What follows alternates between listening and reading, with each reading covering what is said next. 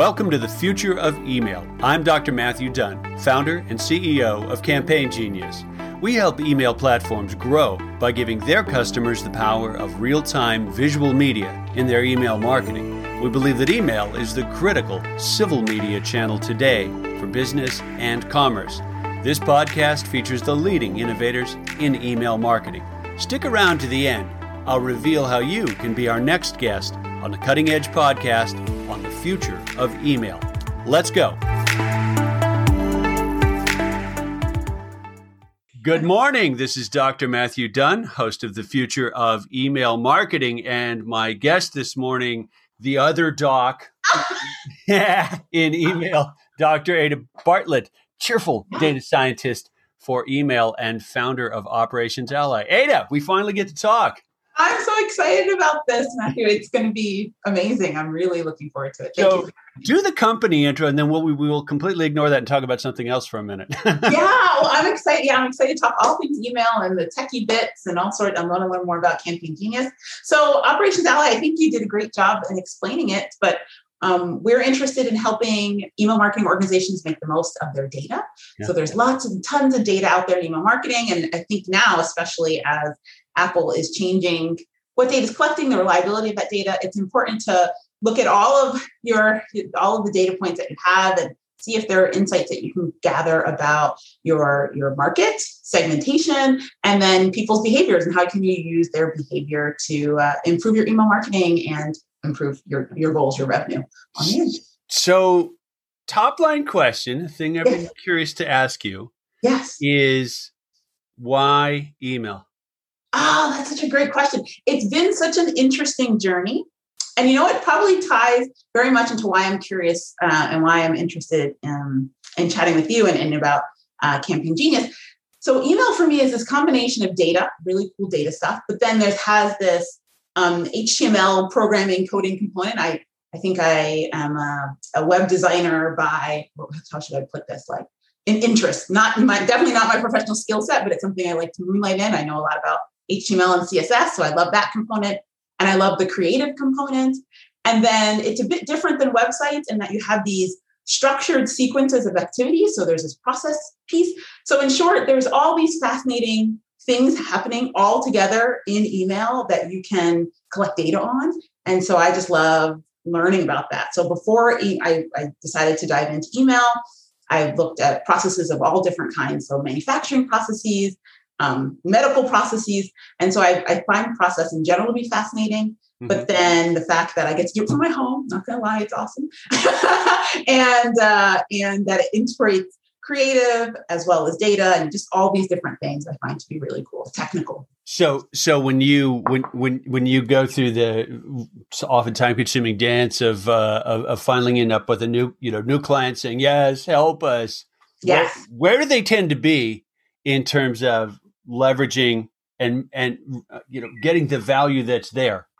I find that they are, I feel like this is the wrong word, but it's the only one that's coming to mind, but in a plateau place. So they are like, we've gotten ourselves as far as we can go. We have awesome professionals, but maybe those professionals are really great in developing, or they're really great at creative. And they may be creating weekly or daily, depending on their cadence and stuff, reports, but they just have this feeling that there's something more, and they don't know what to do with it, or how to get those insights. And so they usually find me through a variety of different ways, and I get to get really excited about, oh my gosh, you have all this data that you're not using. That's typically always what happens, things that you're not looking at, information about your customer's behavior and the trends of that behavior that you can use to come up with. Often we have conversations about like new offerings, or interesting segments, or groups of people that they can focus on, maybe sometimes segments and groups of people that they can focus a little less on, which sometimes goes over well, sometimes not so much, but interesting ways for people to get in touch with their subscribers, that they, so hopefully they can sell more stuff or achieve whatever their goal is. Right. Okay. Let's take the slightly technical dive for a second. When you're working with that hypothetical new client, for you to get your hands on and work the cheerful magic with their data, there's a pragmatic getting the bits from them into your hands, it has to be a bit of a lift and a bit of a mindset change for them. Yeah. For them, yes, sometimes, but for the most part, the projects that work the best is when they give me the keys. So they'll add an account and, they kind of let me go. Okay. I find that to be the best option. One, because I can do a bit of an audit. And that's when people really can understand sometimes how their database hygiene might have gone where there's missing data points. And that happens with everyone. So it's not like there's no shaming here, but just where, hey, this information exists for this subset of your subscribers. Where is it? Sometimes automations and moving data from one place to another, depending on how your database is set up. Sometimes those things break and people are not aware. Yeah. So the first part is really the way that I like it is you give me the keys and obviously we sign all the appropriate documents and then I can dive in and kind of show you where everything is and where things aren't. And then sometimes there's a cleanup process and then we go from there. I think that's the most surprising thing sometimes for people is it can take a little bit of time from like, okay, let's go to, okay, here's a nice little chart that summarizes stuff because there is that I need to understand, I need to clean it up sometimes, I need your help to clean it up sometimes, and that can take some time. And I'll bet every client's completely distinct, right? It's drifted its own direction. It's not like pattern number 3, and it falls into one of those buckets. Completely different. What they sell, how they bundle, sometimes the sequence of the things that they're selling, their priorities also can shift. And sometimes that can really be reflected in who my main contact person is. Usually I'm working with someone in the marketing area, sometimes the email marketers themselves, sometimes, more general marketing folks. And if they're new to the company themselves, that's been really eye-opening. Sometimes they have a different vision for maybe the previous people there. But yes, it's very, very different. But at the same time, there are these core elements in email, right? Like you send messages, you send these emails, people open them. Well, maybe we know people open them. People click. Talk about that. People click. There are people buying because I'm working with more established organizations, like they have historical records of people purchasing.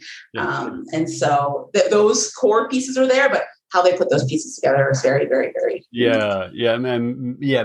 Makes sense. And we will get into the measurement and the Apple thing, but I'm determined not to just talk about that. Yeah. I want to also talk about your OI blog post. I thought was fascinating. So, I went down a rabbit hole, and sometimes you just got to write to get it out of your head, right? Yeah. Are you named for Ada Lovelace?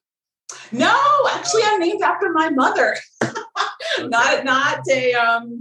Not a technical woman at all, but yeah, for whatever reason, when I was born, my dad decided I'd be named after my mom. And yeah, it's really fun though. Anytime I went to programming conferences or anything, right? That definitely popped up, but no. So thank you very much for noticing. And for someone listening who's going, what are they talking about? Ada Lovelace is usually the short version of the name, is historically regarded as really the first programmer, although you could argue that Babbage, her hardware counterpart, was as well only legitimate daughter of Lord Byron, died at 36. Yeah, that's a bummer. Yeah, a whole nother world we get to live in now. Brilliant mathematician, and that edge case or that fun boundary between math and programming, the land of algorithm, is she was there exploring it really, really early on when it was all mechanical switches, right? Yes, and it's amazing to see from that point to now, like at their core, the concepts are the same. Like they were algorithms then, they're algorithms now, but what we can do and how fast we can do it, obviously, and how much we can handle, like the capability. Yes. That now, when you're handling a data set from a customer, we get to get a little technical here. When you're handling a data set that you've gotten access, signed in, pulled over the wall from a customer, do you crunch and manage and work with that locally on cloud? Like technically speaking, where do you put the bits and bytes to learn more about them?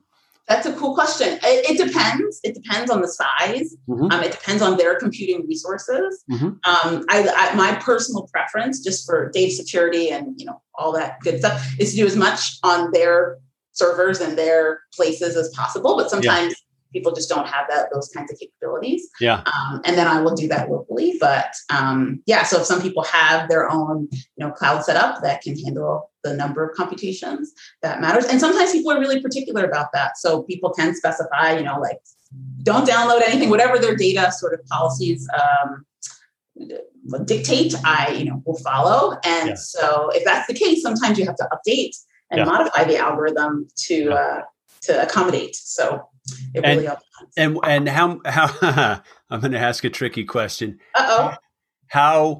How useful are ESPs in what you do, and how often do you have to go outside the ESP to do what you do? Wow. I think that this is a frustration. I'll reframe it, of opportunity in the industry, because I do think that there are lots of ways that ESPs can make the data more easily accessible to both the end user, like in their reporting, but also to someone with a bit more technical skills like I do in terms of their API endpoints and even exporting. I think that can be a challenge. And I think it's a larger challenge than sometimes people anticipate in being able to get the data in the right format. And sometimes it can take a lot of manual restructuring just to get it in a format before you can do anything with it. So I think that's a huge opportunity. But I also feel, and one of the things I'm excited about being in the email marketing world and how well and how warm I've been received in the email marketing world, is that people are starting to see that there are these opportunities, and there are ways for people to, if it was easier to get the data, then more people could use the data. So it's definitely a important part. Every ESP is so different. So having touched a lot of them, I agree. The focus of what does exist and for analytics and data management tools in ESPs, to my mind, tends to be sort of to make tomorrow a little better, not to make next week and next month a lot better. It's like it's the dashboard. It's the dashboard on the car. It is definitely not the full historical data dump that lets you build a better car. Yes, no, for sure. Yeah. And sometimes it's very, the other perspective that I find frustrating in most ESPs is it's very we love email, but very specific message focused, the way that the data is structured as opposed to subscriber focused. Or so it can take a lot of effort to massage the data or reorganize the data from looking at these individual messages that were sent to looking at Mary or Bob and their experience across multiple emails. Now, delve into that a little bit, because I've got some wild and crazy long-term ideas for Campaign Genius in this domain. But when you say email centric, do you mean campaign centric? HTML? Okay, not because not my read on it was that. How do I put this succinctly? Messages, the individual messages tend to be treated as a black box called a message, and there's almost no structure about what was in that message. Yes, that's also true. So there's kind of 2 points to it. It's kind of like how do people interact with the message is a typical way, but what was in it, because I think there's a lot of valuable stuff in there, and how many calls to action, how many links, oh my goodness, how complicated it can be to figure out. To group across messages. If I take a specific URL and I take a whole set of emails, tell me how people were clicking on this particular URL across a set of emails. That can be extremely challenging. And I'll feedback this. I'll feedback and agree with you and say the same thing a different way. If we don't have a structured understanding of the content that was in front of X million people, how are we going to start to get better at changing the actions of the next million people? Because at the end of the day, what they see and read is what they're acting on. Right. They don't. The end recipient doesn't give a toot which ESP you sent it with. Doesn't matter to them at all. They don't know. They don't care. For sure. 100%. And then even one way, and let me know if this lands or not. Like one way beyond that is that there are a lot of people talking about artificial intelligence. I have lots of thoughts about artificial intelligence and email in general, but artificial intelligence and just this idea of being able to predictively create copy or content that will work. And so in order to be able to make those decisions, to write models that can help you make those decisions in a nice way, you need to understand what was in the email and what was the purpose of the email and how different emails have completely different outcomes or objectives, right? So even if there is a link and there's a click, like depending on what you want them to do on that landing page, the behavior is completely different. So it's definitely a huge opportunity for the content within the email as well as the subscribers' behavior across a set of campaigns. Across a set, that's it. And this kind of dots back to Operations Ally as a business, if you will. Proven and kind of unarguable that email's actually the most highest ROI digital marketing channel. It's the one asset that you own that can't get yanked away from you by a social media company or a change in a search algorithm or something like that. So refining and improving the game, dramatically refining, improving the game of your email team would seem like that's a good idea for your business. Yeah. But it seems to me, as I've gotten to know the industry and the marketers in it, that they tend to be kind of chasing resources and so overworked that they have a hard time saying, no, this is worth investing in, not just keeping alive and treating as a cash register. Yes. 100%. And I find that the organizations that I've been able to work with the most, the ones that I find coming to me are very they were built around email. So there you people go. that, either might be e-commerce only or a lot of really large online course platforms, people that sell online courses, online coaching. Yeah. That's going to be a big industry. And a lot of their revenue is driven exclusively through email. Yeah. So those types of people are obviously the ones that, at least for now, but I'm open to new opportunities, are the people that I've been working with. Yeah, it makes a ton of sense. Sort of email native. Yes, email native, email primary. They're the ones that are recognized, and maybe because in some of those industries, people have been really burned by a Facebook change or we're dropping some feature in social media platform, then you lose your entire following. I think in those circles, the importance of email as well as the importance of doing email really well, definitely ties directly to their bottom line. Yeah, I'm actually glad you brought up the courseware niche, and you obviously must have customers in there because that's I've got a course on a couple of platforms that I built years ago, and it doesn't get any TLC from me. It just kind of goes along, but a couple thousand people have taken it. So okay, that's kind of cool. Yeah. But it's email that keeps me in the loop of, that's how someone promotes the bejeepers out of their course and gets more people signing up for their course and then expands that to their next course. Like you can see folks who make their living as online instructors building their list. There is the key word there, their list.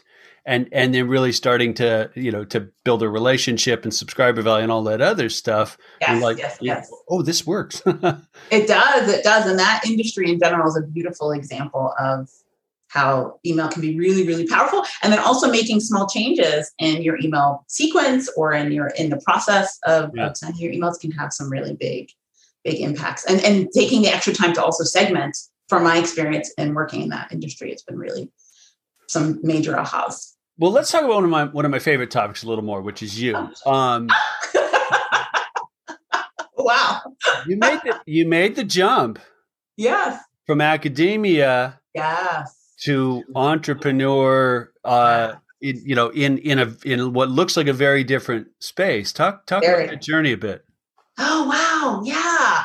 So I would say that I'm still, I mentioned earlier, processes is what I've studied in school. It's what I taught. It's it's how I look at email and the world really now. So it's very grounded in that process perspective.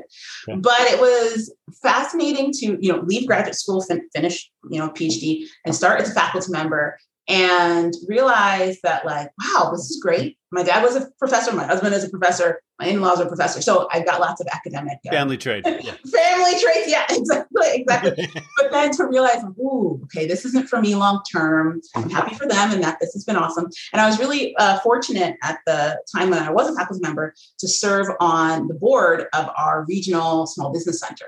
And that was really what got my entrepreneurial sort of bug going, because I was meeting entrepreneurs and learning more about the world of small business and startup and those types of things, and realizing that people had really lovely ideas and they were very passionate, but they needed some support in systems. They needed some support in process. Like people, not everyone thinks in terms of processes. So I found that was a really cool opportunity. And that's when I transitioned from academia. That was my focus. So consulting and helping people sort of take some of the lessons that you can learn from really successful, large process-oriented companies, Toyotas and McDonald's and the Walt Disney Worlds of the world.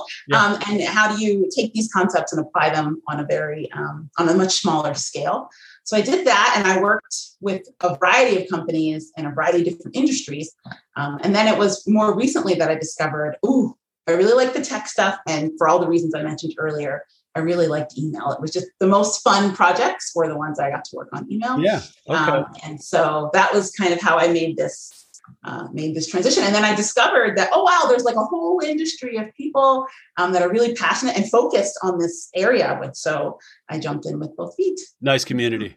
Yeah. Oh my gosh. Lovely. Compared to, I'm an engineer. I'm a proud engineer, but it's very, very different going to an engineering conference, at least in my experience, than going to an email conference. Have you been to a live email conference? Not a live one yet, but even the online ones are lovely. Because Matthew Vernout, who I think we both know, has a Canadian specific email. Some would be in your backyard, but I only got to 2 live conferences before the great interrupt of pandemic hit, but they're just as fun live as you would think, having done them virtual. It's just as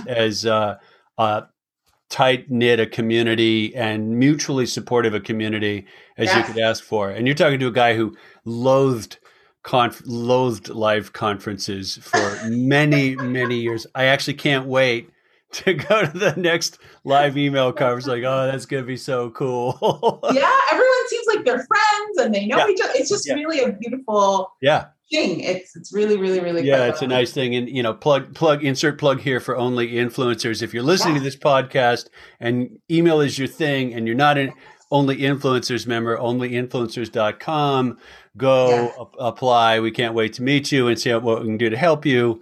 Insert email, insert spirit of email here. That it is a shift though from academia, to entrepreneur land. Like my academia time didn't overlap with my other industries, plural time, but there were points. In fact, one of the reasons I live in the town I live in is that I was when I left big software company, I was like, I really miss teaching. I want to go back to that. And I do miss teaching, but I don't have the patience to be in academia. Honestly, it's a completely different set of skills, a completely different set of priorities. How you think about the world, for sure. It's different. It's valuable. Fantastic things come from academic institutions. Oh, absolutely. Yeah. And so I'm grateful for them. But I'm happy that I've made this career transition. Do you find the difference in collegial and team work works better for you, or are there things you miss about live classroom, live colleagues, live students, committee meetings? I'm sure you miss a ton. Oh yeah, those definitely. Those are the top. No, I don't miss those at all. I feel like the one thing that if I were to make a connection, the work that I do now is almost like when I was able to teach elective courses. So people are there on purpose and they've chosen to be there and they're very interested in the results and they're very engaged. I found that one of the more frustrating teaching was, a great experience for me. I enjoyed it. But one of the more frustrating experiences was when it was a required course because there's that extra yeah. Let's do it. So what I love about is Dr. Barlatt, is this going to be on the final? Yeah, exactly. Just want to smack them. And I feel like I deserve these 3 points. That is definitely that was definitely an interesting. Now I come from a family of teachers as well, and I hear through the grapevine that parents have become much more of a pain in the backside in the last decade or so. And I'm thinking, okay, I wouldn't have been good at that either. So Timmy gets a C because Timmy did C work. Next conversation, please. Yeah. And even at the university level where I taught, I didn't have too many interactions with parents, thankfully, but it definitely happens. And it's definitely which is, to me, is bizarre. It's like, very. You're supposed to go stand on your own 2 feet and learn stuff. Bye, see. Yeah, we'll send a check, but bye, see. I don't know. It's an interesting time. There you go. Succinctly put, it's an interesting time. Now, Waterloo is actually, I don't know if you know how legendary Waterloo is in the software world. Yes. Oh, very much aware. Oh, yeah. Because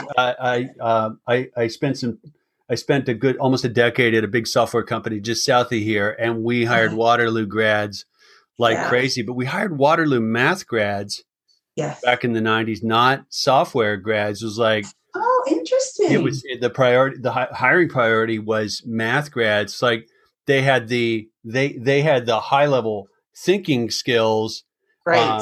And like this language, that language, these APIs. Yeah, you can learn. Exactly. Right. Yes. And some brilliant folks out of there. And BlackBerry was kind of born out of Waterloo as well. Definitely. People here are very proud of that. It's interesting. So I went to the University of Michigan. That's where I went to graduate school, and I can remember learning about this. The job, Go Blue. Yes, that's right. Learning about the job opportunity, and to be honest, and I guess I'll out myself, I had never heard of Waterloo. I was like, okay, let's see what happens. And it was really lovely coming here and to learn of this tradition and where all of the alums are. It's that not too many Canadian institutions have that brand outside Canada. Have that sense of alumni loyalty that I think is very much bred in the United States.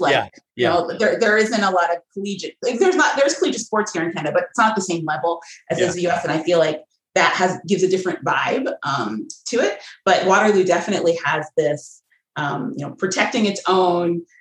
We're going to, come back and recruit no matter where in the world its alumni have gone. And I think that's a beautiful thing. MIT, but colder. That's true. That's how people do describe it. I do not think MIT describes themselves of the Waterloo of the United States, but you never know. Perhaps. and Waterloo should either. But you're. I hadn't thought about that, but you're right about, and it fits the lovely innate modesty of the many Canadians I've worked with over the years, that their universities would be kind of like, you're like, oh gosh, and not do that rabid loyalty thing that U.S. universities do. Now, you grew up in the U.S. You grew up in the U.S., not Canada. I grew up in the U.S. Yes. Moved to Canada for this opportunity, and my husband is a faculty member. We met in Michigan, and both moved here to be faculty members. And so, Waterloo has been the catalyst for our Canadian experience. Oh, cool. Yeah. And Ada and I have a Venn diagram overlap because I'm married to a proud Michigan grad. So I was required to say Go Blue as soon as she That's right. That. And the Northwest where I live is the largest alumni cluster of University of Michigan grads outside of Michigan itself. Yeah. Seattle area is like, can't swing a dead cat without hitting a I have friends from Michigan that live out there, so that's interesting. That's very cool. Yeah, it's kind of, and it's also a great school. Were you at Waterloo during let's call it BlackBerry's precipitous decline? Oh, yes. I'll put it that way. Yes, it was definitely not the high years of BlackBerry when I was here, but tough go. Yeah. Yeah. It's interesting. Sideswiped by Paradigm. Yes. Yeah. It's interesting. But it was interesting also that people, I think Canadians in general are very loyal to Canadian companies. And so there's still, I think even now to this day in Kitchener-Waterloo, for sure, there's still lots of people that are very fond of the organization. Well, it was, I carried more than one crackberry, as everybody used to call them. And I mean, we can actually connect this quite directly. I would argue that what made the BlackBerry was email. Ooh. And what killed the BlackBerry was email. Ooh. I see the making. Talk to me more about the killing. Well, BlackBerry's handling of the making of. For those of you who never held a BlackBerry in your hands, it was a beautifully designed device where you could type on physical keys. Gosh, I miss those with your thumbs. What got the BlackBerry on hips across business, business world everywhere was staying on top of their email. For sure. It wasn't really texting hadn't become even remotely a thing you did then. I mean, and it was a hijack of sideband from cellular control towers anyway, but BlackBerry came along, you're like, I can have my email in my pocket. Where do I sign up? And so bam, everyone's carrying those things. Yes. But if you look back at it historically, you might have done this. The way they handled HTML email was kind of squidgy, awfully proprietary, and it was not great. And so iPhone comes along and it puts two things in your pocket. One, web browser. Yes. Two, this actually looks like email. And and a million other things. It's the Swiss Army knife device. And Android obviously following much the same paradigm. Yeah. And BlackBerry was no, this is what you do is this thing. Maybe they stuck too much to email being the only thing where Jobs and iPhone said, anything you want and someone will build an app for it. Right. But yeah. And I do remember that the HTML email in BlackBerry was a pain in the butt. Right. And it didn't look good, honestly. Plain text emails, you're like, great, no, and you preferred it on a BlackBerry, but HTML, richer, more, a little more media to the email, not a super great experience. Yeah. Interesting. That would be an interesting history piece. But I'm following you. It makes perfect sense. Go ahead. And forgive me if I haven't listened to the episode where you've done this, but I'm super curious. You've mentioned your experience in big software companies. How did you get to email, and how did you get to Campaign Genius? I'm curious. I will try to keep this brief. As I said the other day, and I think Skip Fedura's face fell. The first job I had with email in the title was in 1990. So I was at Microsoft for almost 9 years, 89 to 98. And that was in the days of corporate LAN. Well, corporate LANs were starting to spread, Novell NetWare, taking off really fast. And email sort of rode into companies on the back of LANs and personal computers, obviously, as well. Right. But Microsoft had a surprisingly good Mac email program. Interesting. We did. Yeah. This really terrific Mac email program. And it was a Mac server as well as Mac client. Okay. Not Windows, right? V1 of Excel was on Mac, by the way.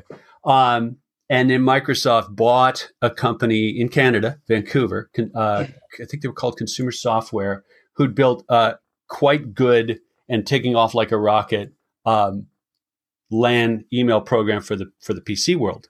Okay. Because Microsoft could see, okay, this email thing is going to go somewhere, so they bought this Canadian company.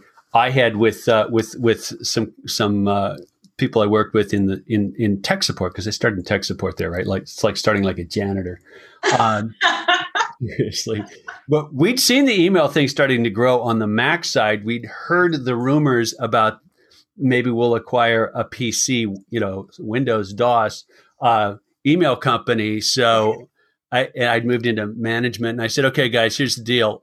I will write because nobody likes writing, internal documents and proposals. And those of us from academia are like, this is right. I said, I will write why we should have an email support department separate from Excel and Word and stuff like that. I'll write it. Here's the caveat. I want to run the team. And they're like, heck yeah, great.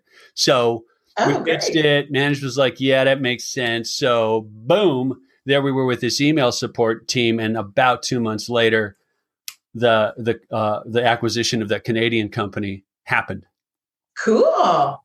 Well, okay. So one last little personal story. I was at home on a Saturday. My phone rings.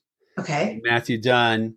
Hi, this is Mike Maples. Name doesn't mean anything to you, but senior vice president, right-hand guy to Bill Gates at the time. I about swallowed the phone. Yeah. I'm like, yes, sir. What can I do for you?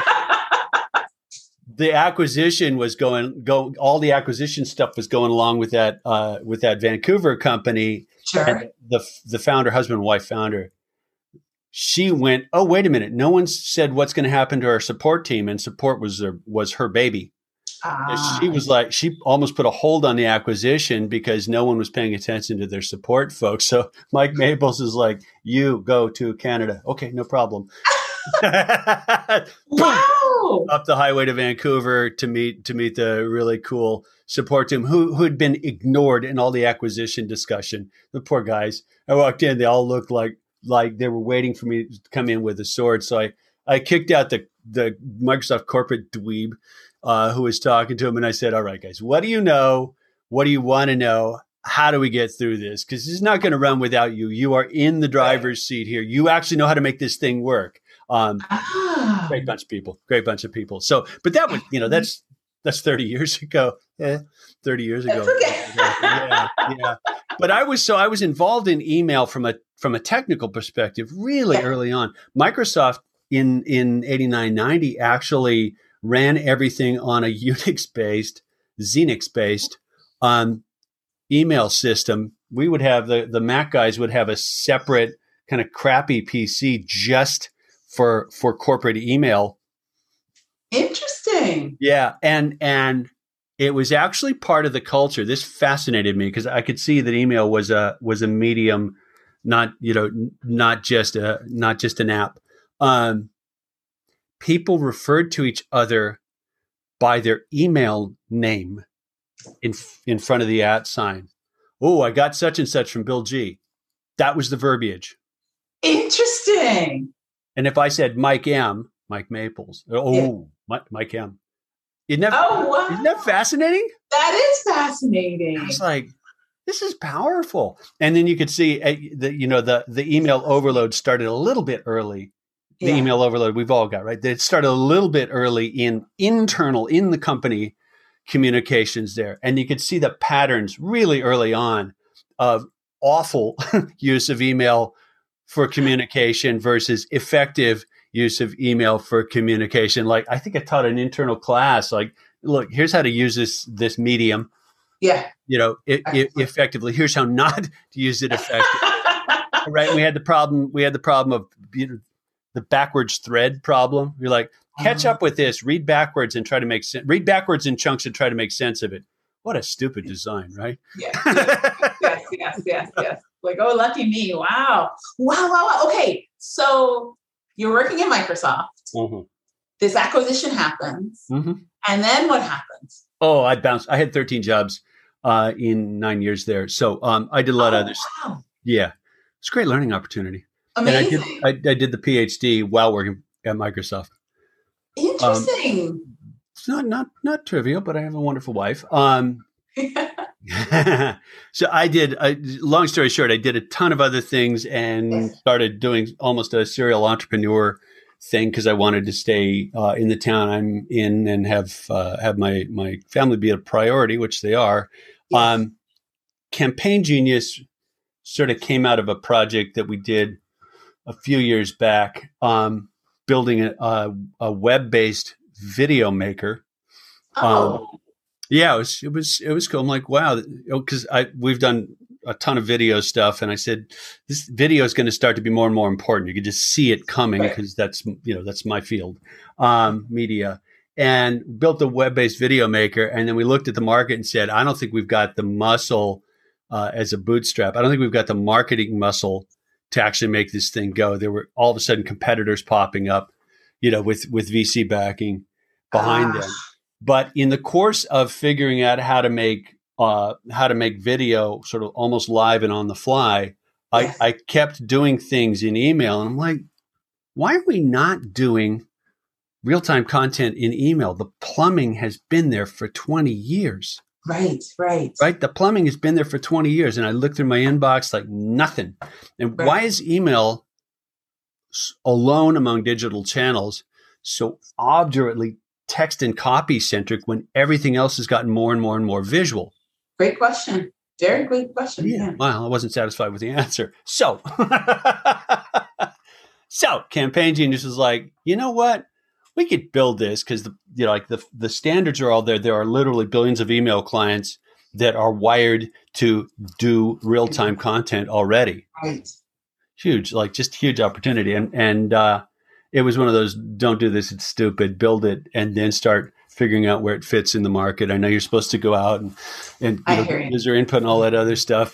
So slay me. All right. It's okay. It's working for you. I think that's great. But I understood the technical fundamentals that were there, and then we had to learn a ton more about the actual plumbing and wiring and stuff like that. Having spent a good couple or 3 years on building that, I have a much better bead on the impacts and the not impacts of what Apple's proposing to do. Yes. With Pixels. And here's my one riff of that on the actual thing in Apple thing in relation to real time. I think email marketers frickin' deserve this one because they've had the capability to do more visual, more real-time, more interesting things in email for 20 years, and frankly, haven't done it. Mm. And the only thing they've used that capability for is for their own benefit as marketers, right? The Pixel to give me metrics, the Pixel to give me open rates and stuff like that. The fact that Apple's move will have almost no visible impact for recipients. Yes. Is kind of like, we kind of deserved that one, guys, because we didn't do anything that made that difference to them. I don't think anybody's going to cry, oh, my countdown timers don't work. So we can dispense with those. I think a lot of other things are actually not going to get broken based on the technical research we've been doing since Apple's announcement. Like, I don't think it's actually as catastrophic as you might think. I suspect IP-based location stuff is out. Right. Yes. Correlating opens and clicks is going to be different. But it's like, this is starting to look like maybe 10, 12% impact in terms of our broad tool set and Campaign Genius. So, not that bad. Not that fantastic. Bad. So there's still this capability for delivering real-time content. Even if Apple did the most draconian thing that they could, and we've sort of run the different scenarios. All right, what if they completely ignore all cache headers and just go one time, suck it up, here you go. Yes. Wow. Okay, rabbit hole. One of the problems with email is that the mental model is too strong. Elaborate, please. If I say mail, yes, you know exactly how that works, right? Yes. Put a message in an envelope and it goes to someone and they open it and we're done. Right. And email implies that the same thing happens. Yeah. It's not actually how it works. It's mostly how it works, but it's not fully how it works. And the difference between those two things is awfully, awfully big. But so when someone's thinking in terms of email production, email marketing production, right, larger scale, like your clients tend to do, right? I'm pretty sure that mental model tends to assert itself unconsciously. Yes. And okay, well now everything's going to be, in terms of real-time content Pixels, everything's going to be scooped up all at once at the moment of send. Right. I mean, fair description of the mental model? Yeah, that's fair description of like where people. There is no one moment of send in a scaled email program. That's true. It takes time. hundreds of thousands of millions of messages. Yeah, of course. It takes time. And emails are not written in a scaled email program. Emails are not written, composed, assembled 5 minutes before they go out the door. Definitely not. Right. So more practically, it looks more like manufacturing. Hey, operations girl. It looks more like a manufacturing things. Like I think the average is last time I read it, 2 weeks. I don't know what's your experience. That sounds great. Yeah. Right. The planning stages in we're going to put this in there and we're going to have this product and this message, like huge amounts of time going on there. Yes. The thing about real-time content that remains, that remains exactly the same mechanism, even if you keep the all sent at once mental model for a minute, like you can change your mind about stuff at the last minute, which is pretty flippin' valuable in that daisy chain of production. Yeah. It's to me a metaphor. It's a bit like what just in time brought to manufacturing. For sure. Yeah. Pretty flipping valuable is, I think, an understatement. That's why I was so excited to chat with you and learn more about Campaign Genius, because I see huge opportunities for even right now. I have a client where we were planning. The calendar was set in advance, a year in advance, right? And life happens, and now the launch that we were planning for July 9th has been moved to the 19th, right? And so that has lots of for how the system works right now in this production process. Yeah, there's a lot of moving pieces that need to go back and be fixed. So the ability to be able to change that on the fly in a more in an easier way, I think for some people makes sense. Like, it hasn't been sent yet. Like, why can't we just change it? And they're not realizing this larger production process. So I think that. Larger production process indeed. And then change the mental model for a second. Say this campaign is actually going to be sended intentional over time.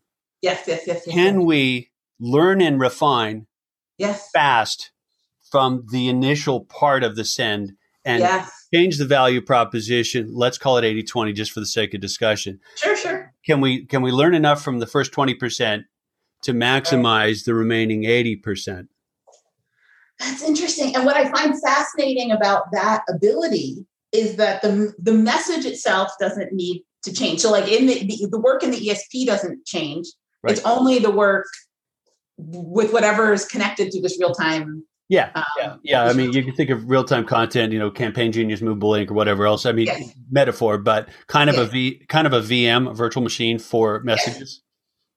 I love that. That is an extremely powerful capability. Like that, it's just fantastic. I think it's super, super cool. And for me, it wasn't until we've met through these Only Influencers Thursday conversations, and so I was like, oh yeah, he's fabulous. But then it was only during the Festival of Email demo I was just like, wait, what?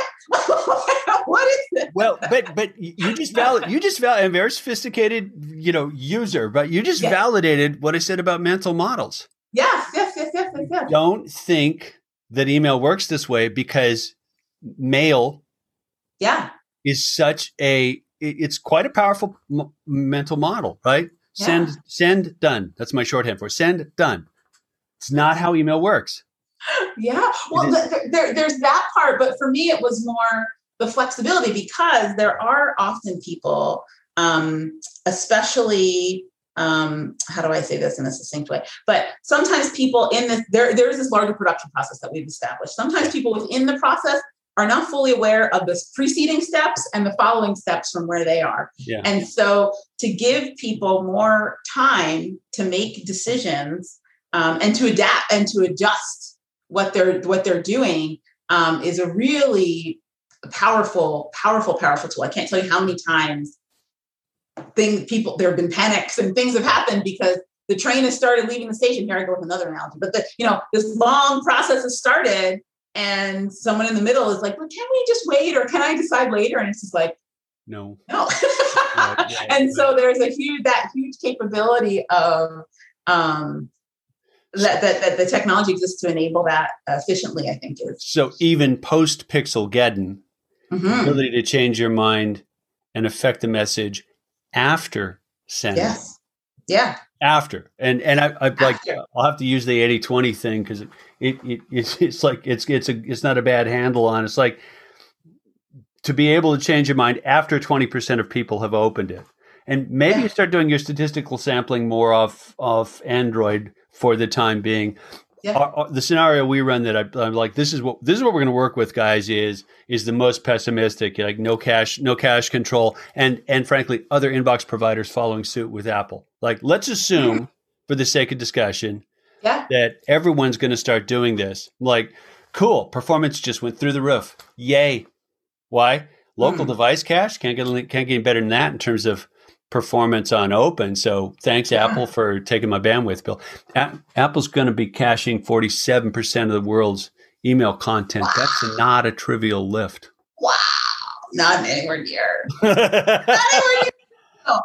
Well, good. Yeah, that's exciting for them and their engineers and their, that's what's your sort of personal first, professional second reaction to that proposed move about the handling of pixels? Personal first. Personal. I'm an Android user. I do have an Apple device. Right, but you understand the privacy side. Yes.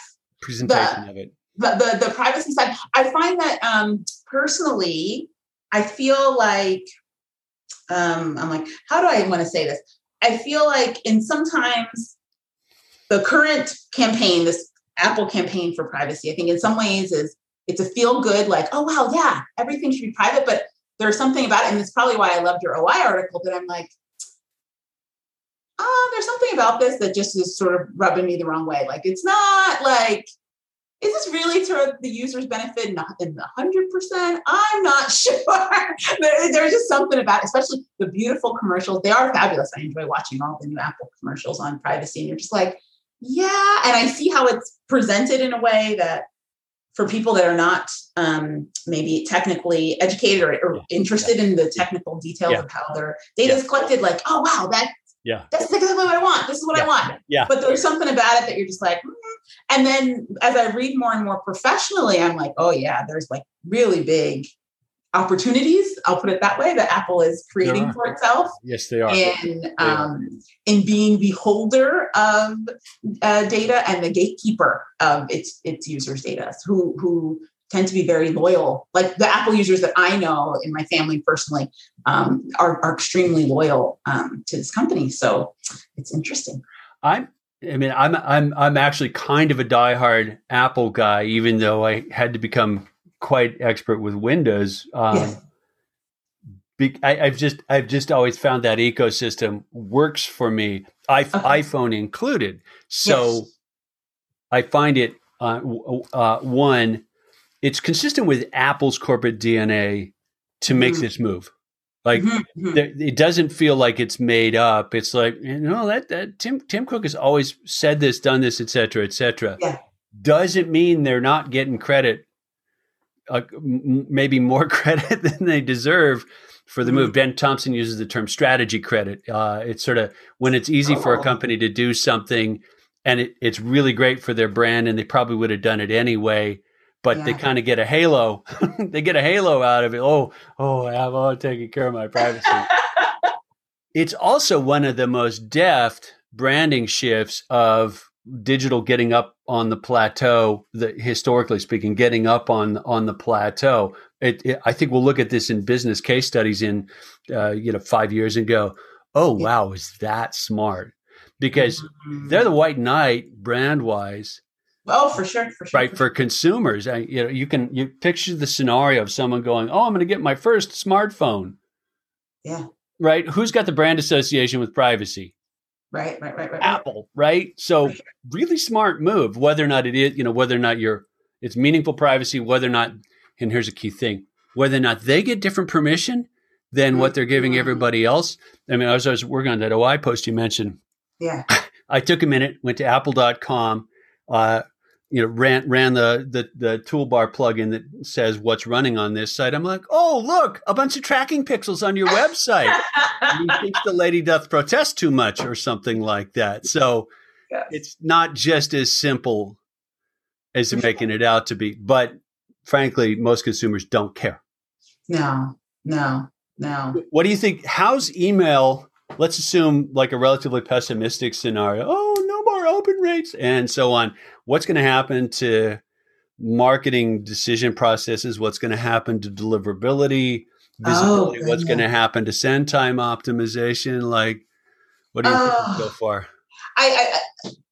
Wow. Okay. Well, I feel like what I wish is that people can refocus our energies and our efforts on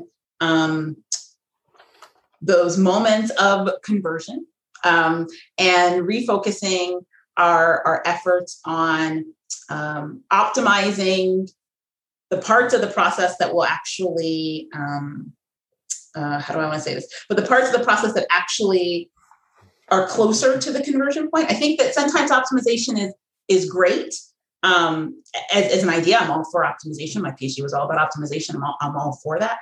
I feel that there are other parts of the process that we can put our efforts in and increase the overall effectiveness of the process. Does that make any sense at all? Mm-hmm. So I'm curious where the bottleneck truly is in the system, because only when you optimize the bottleneck will you actually achieve, or can you achieve an even larger lift and a larger benefit. And so I think that this challenge, this opportunity that this shift is bringing us, is making us all go back and think, well, what did I really need from the opens?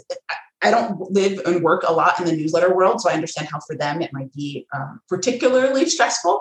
But I feel like even there's probably other options that they can look at in list size and other things. But for where I live and work mostly, it's all revenue and sales. And there are so many more steps after an open that has to occur that we can look at, and that we're still going to be able to collect information. I think the other thing that's really going to be powerful, and this might happen too, Google delayed their third-party pixel, their third-party cookie stuff that they were looking at. But I think that this is an interesting opportunity to see what first-party data we can collect. I find that, at least, again, in the world that I'm living in, and the clients that I have, people are pretty happy to share information as long as you can say how it's relevant to the service that you're providing. And so there's a lot of first-party stuff that we can collect and then use to make decisions. So that's.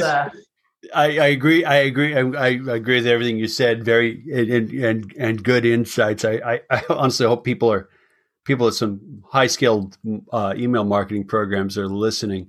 So call Ada, OperationsAlly's. Seriously, there's a big opportunity, I would argue, for email, the email piece of the marketing spectrum inside companies in dealing with the shift that we're branding with Apple and Pixel for now. Mm-hmm. If the email department called themselves the first party marketing department instead of the email department. Ooh, that would be interesting. It's actually probably a better label. It probably is when you put it that way. Yeah. And if you think in terms of, I studied categories a good bit when I was working on my dissertation for some reason. Category labels tell a lot, and email marketing is the label is the technology of the channel. Yeah. Which tells you it's a bit immature. Right. That's interesting. I would like you to write a blog post about that. A more sophisticated category or label is speaking more to. Well, if you think about it, your email marketing department, and I am totally making this up as I go along. Email marketing, stuff comes out then, yeah. Right, so the good stuff comes out. Email marketing says the focus of this work is the technical channel itself. Yes. And then you go, oh, but they're email recipients, or that's my list. Okay, good way to lump them together and define them in terms of their relationship to the technology. They're on your list. If you said, it's my first party marketing department, then you go, oh, so you guys handle email, texting, personalization of the website. That should fall under you as well. It's a really different department. Why? And it's defined in terms of the relationship to that other party. Right? Not in terms of the technical channel.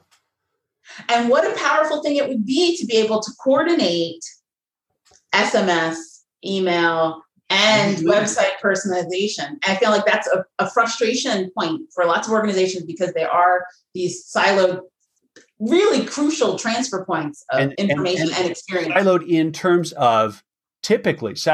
of our label is our technical definition, right? I was a CIO for X number of years, and like you see the same meta pattern going on. And just looking at the labels, the category structure will actually sometimes tell you about the maturity of the organization. I love that. Right. So if you're the first party marketing department, when you go and say, we need the data about sales, it's a very different argument about how important that is. Yeah. It's not the email guys need. It's like, no, this is the first party relationship. And maybe there's a better name than first party, but the relationship marketing, like there's a different category, but a category defined in terms of that other party, not in terms of the technical channel to the party. I love that. Yeah. That's really powerful. Net, from my understanding, every email marketer I know is, overworked, undergunned. Yes. And frankly, they don't get the organizational priority that their ROI merits. Yeah, but trying to win that argument by talking about email marketing being important, we've had 20 years to do that, and nobody seems to have made big strides at it. So maybe we've got to redefine the thing a bit. Yeah, that's true. As someone whose degrees are in a field called industrial engineering, I hear you on that. that marketing, like the language versus the impact. So yeah, I know. I think it's very powerful. So here's a wrap up because I've already monopolized an hour of your time, which has been awesome fun. I can't wait for us to hang out together at a conference over a beer. Yeah, no, this has been fantastic. How do you find? Talk about the cultural and sort of stylistic differences between working with marketers where you were working with more engineers before. Oh, yeah. Well, I find that the first thing, and actually I really love it, is language. And it was funny, my husband and I are starting to plan a home renovation. And so we're sending out, contracts and looking for contractors and stuff. And that's really the distinction that I've learned, how our careers have gone in different paths, because the words that he would use or how he would lay out the message to look for the bid or the contract is just completely different than how I would describe it. I've over the years, I've found to use the least technical, the most accessible words possible, and how I design. I'm definitely not a copywriter, but how I design the look of the text instead of one long block of text. There's lots of bullet points, and how it's very scannable and things. So I think that is one big distinction. How people communicate amongst themselves, the words that they choose, how they structure it, the emphasis of how things look, I think is really important. The other big focus, it's a bit different. I think this would be more of academia compared to where I am now in marketing, is optimal versus incrementally better. I find that in academia, especially where I've come from it, everything you were looking for, it was optimal. You were always looking for the optimal solution. Yeah. And this provably optimal solution. And now where I work and I live is, if this year can be better than last year, and then the next year can be better than that. This campaign can be better than that campaign, right? Exactly. If this campaign can be better, if this week can be better. So it's much more of an incremental improvement. And maybe the time that was invested, heck, it took me 5 years to do my degree to optimize production planning, scheduling, right? So if you can get something a little bit better in 2 weeks, then that has a lot more value than waiting for the optimal solution in 5 years. So, well, to be fair to education, the measure of its effectiveness comes about 20 years later. So it's a bit sure. It's a different thing. But to compare and contrast at the high levels, those are big distinctions. Oh, fascinating. What your husband teaches what?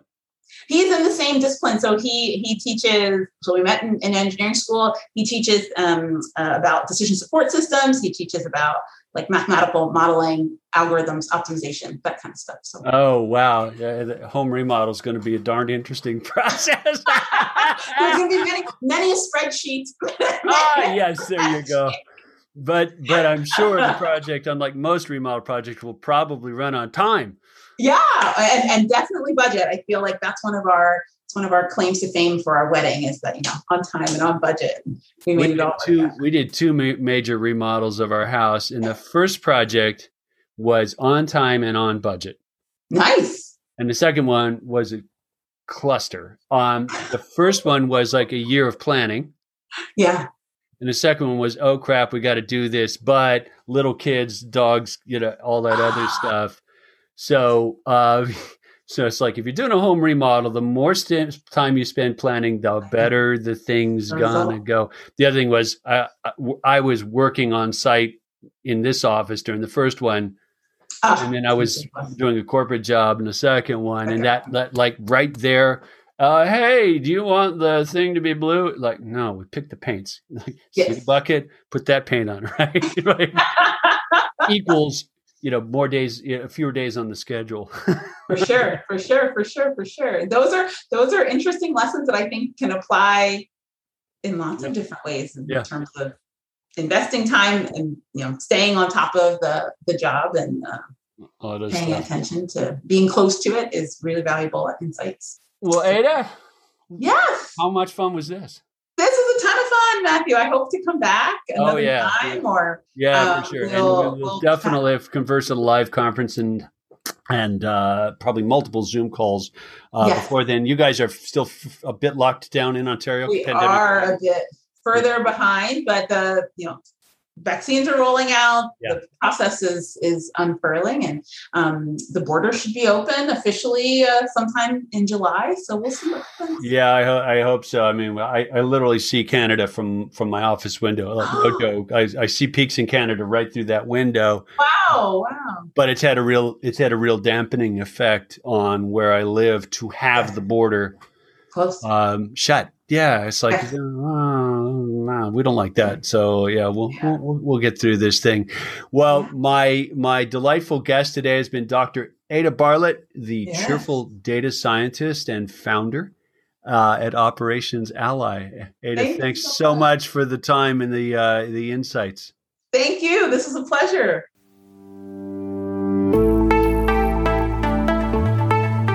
Hi, Dr. Matthew Dunn here. Thank you so much for listening to The Future of Email.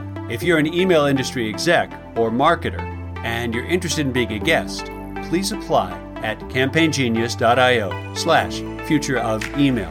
If this interview was useful for you, please consider sharing it. Grab a screenshot and post it and text it and, of course, email it to your friends. If you know someone who you think would be a good guest, tag them in your post and include the hashtag #FutureOfEmail. I really appreciate seeing guest suggestions. It helps us a ton to keep the show interesting. We do put out new episodes and new content fairly regularly. To keep up, I would suggest subscribing. Your sharing, your rating, your reviews are the key to promoting to the show, and they mean a ton to me and to the team here. If you want to know more, go to our website, campaignGenius.io/future of email, or follow me on LinkedIn. Search for Dr. Matthew Dunn. Thanks again for listening, and we'll see you next time.